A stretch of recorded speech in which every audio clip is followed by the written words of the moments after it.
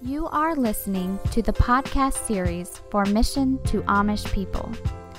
Mission to Amish People is a Christian ministry with a threefold purpose of evangelizing and discipling Amish and former Amish, helping Amish people who leave their communities by helping them transition into the English world, and by presenting the ministry to churches nationwide. You can find out more about Mission to Amish People by going to their website at www.mapministry.org. Today's message is an audio conversation entitled The Fivefold Appeal to be Justified by Faith Alone. This is part 1 of 3. Father, thank you for this evening, for this Lord's Day. May we make it about you.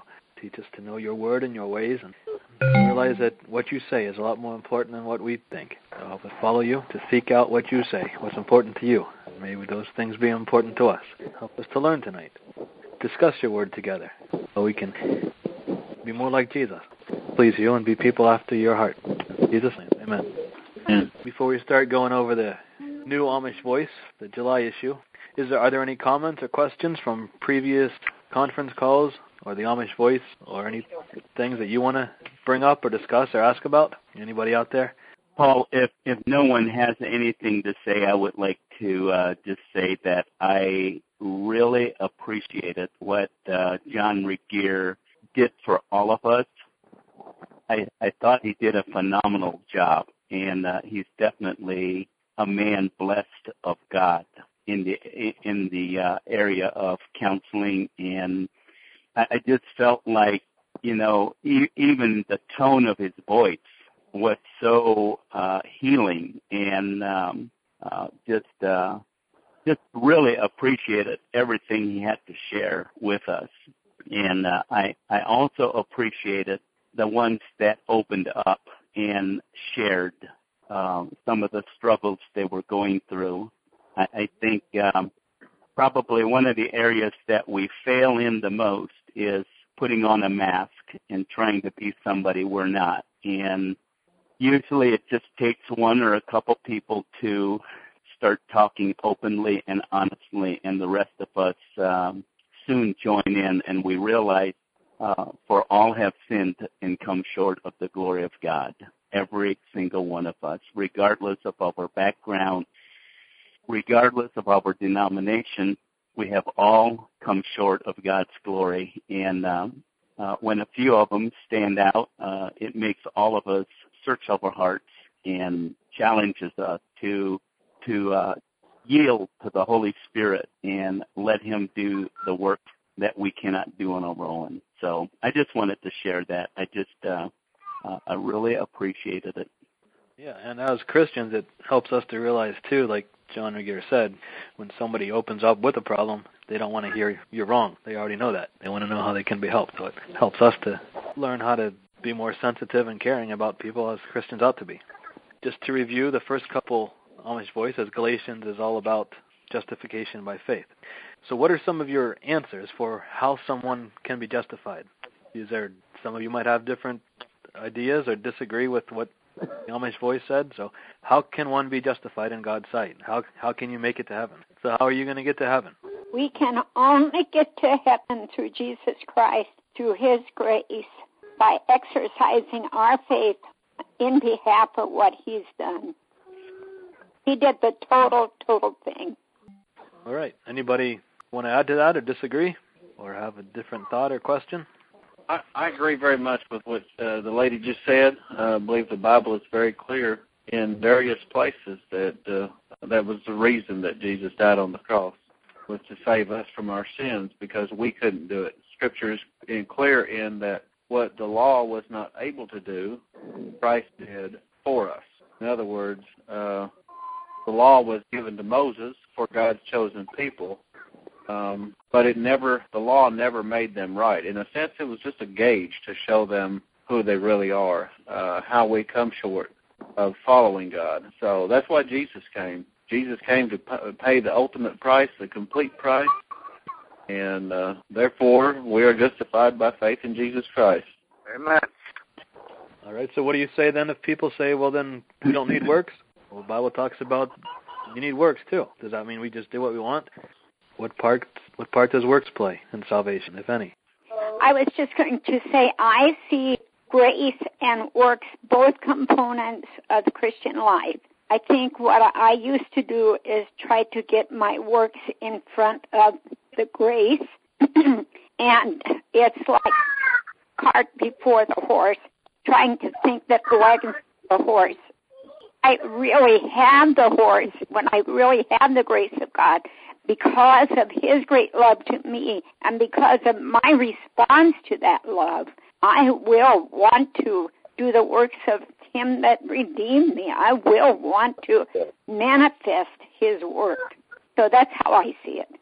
Amen. Yes, Paul, I believe that's a very good question because that's a question that comes up in everybody's mind. So if we are justified by faith in what Jesus did on the cross, so where do works come in?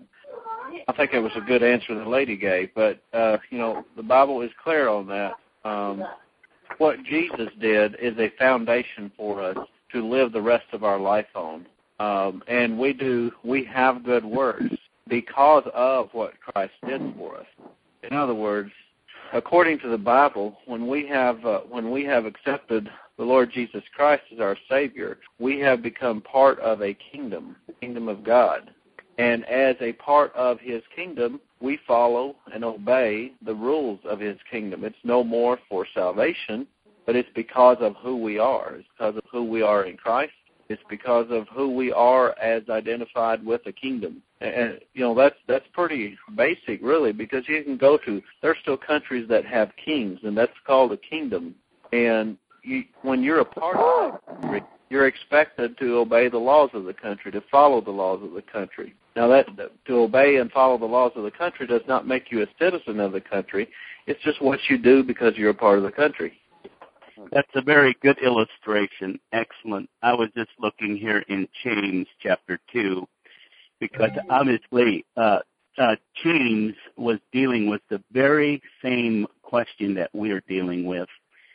And in verse 17, he speaks about a dead faith.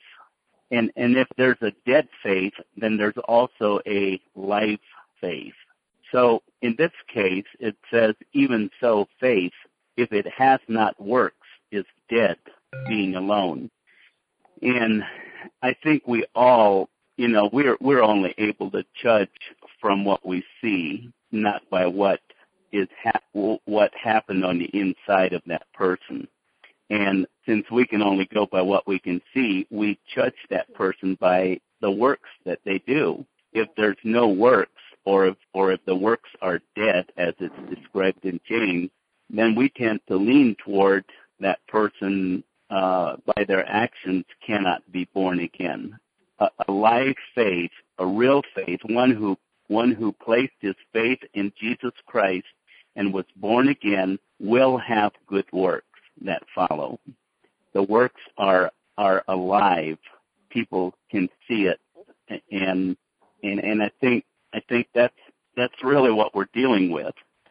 The Bible teaches we don't do works in order to become born again, but those who are born again do works because now we please a new master. We're different. We have a new nature where we naturally want to do what's good. And remember, the purpose of these conference calls, too, is not just to give opinions of here's what I think, here's what you think, and debate that, but for all of us together to seek what God says. Amen. Isaiah said, seek out the book of the Lord and read. And Jesus said, search the Scriptures. And we're told all throughout the Bible to go to the Bible. And so this is where we can all learn, not just what I was taught about salvation and being born again, but to be sure that what we were taught is what the Bible says. So anybody have any other comments before we start into the Amish Voice article? Yes, just real quick, I think, we are in the book of Galatians, and I believe the book of Galatians is a very good example of exactly what we're talking about. In Paul's day, when he came to the city of Galatia and preached the gospel, there were Jews there that believed. These were Jews that were under the law of Moses, that were keeping the law of Moses. There were Jews and Gentiles both, I believe, but they got saved. And the book of Galatians is really a letter that Paul wrote back to them later after they had accepted the Lord Jesus Christ as their Savior by faith in Him, had been saved. They have begun turning back to works. they have began preaching works for salvation. And in chapter 3 of Galatians, Paul uses some pretty strong language. He calls them foolish Galatians. And in verse 3 he says, "Are ye so foolish, having begun in the Spirit, are ye now made perfect by the flesh?" He's asking a question. Okay, you've been saved through faith, by the Spirit. And so are you saying now that you're going to perfect that salvation with your works? He said, "Have ye suffered so many things in vain, if it be yet in vain?" In other words, why do you turn back to works? To how can you add to your salvation that has already been done with works? So this is not a new question. This is a question that has come up ever since the early church. But this is, Galatians is a good book to read about those questions, answer those questions. Right, and that's what this passage in this issue of the Amish Voice is about. It's from Galatians 4, verses 8 through 11, and I'll read it. "Howbeit then, when you knew not God, ye did service unto them which by nature are no gods. But now, after that ye have known God, or rather are known of God, how turn ye again to the weak and beggarly elements, whereunto ye desire again to be in bondage? Ye observe days, and months, and times, and years. I am afraid of you, lest I have bestowed upon you labor in vain." And so that's what Paul says. You started out well. You knew the truth. Why would you want to return again to the bondage? You were set free in Christ. Why would you want to go back again to being under the law and under the rules when you were free? So the article starts out, and I'll read the first couple sentences, then we can discuss it. "A person is justified by faith, and not by law nor by works. It does not matter how many good works a person does, nor how good he may become. He can never secure perfection. Therefore a man can never earn or win the right to live in God's presence. A man cannot make God accept him, put God in debt, by being good and doing good."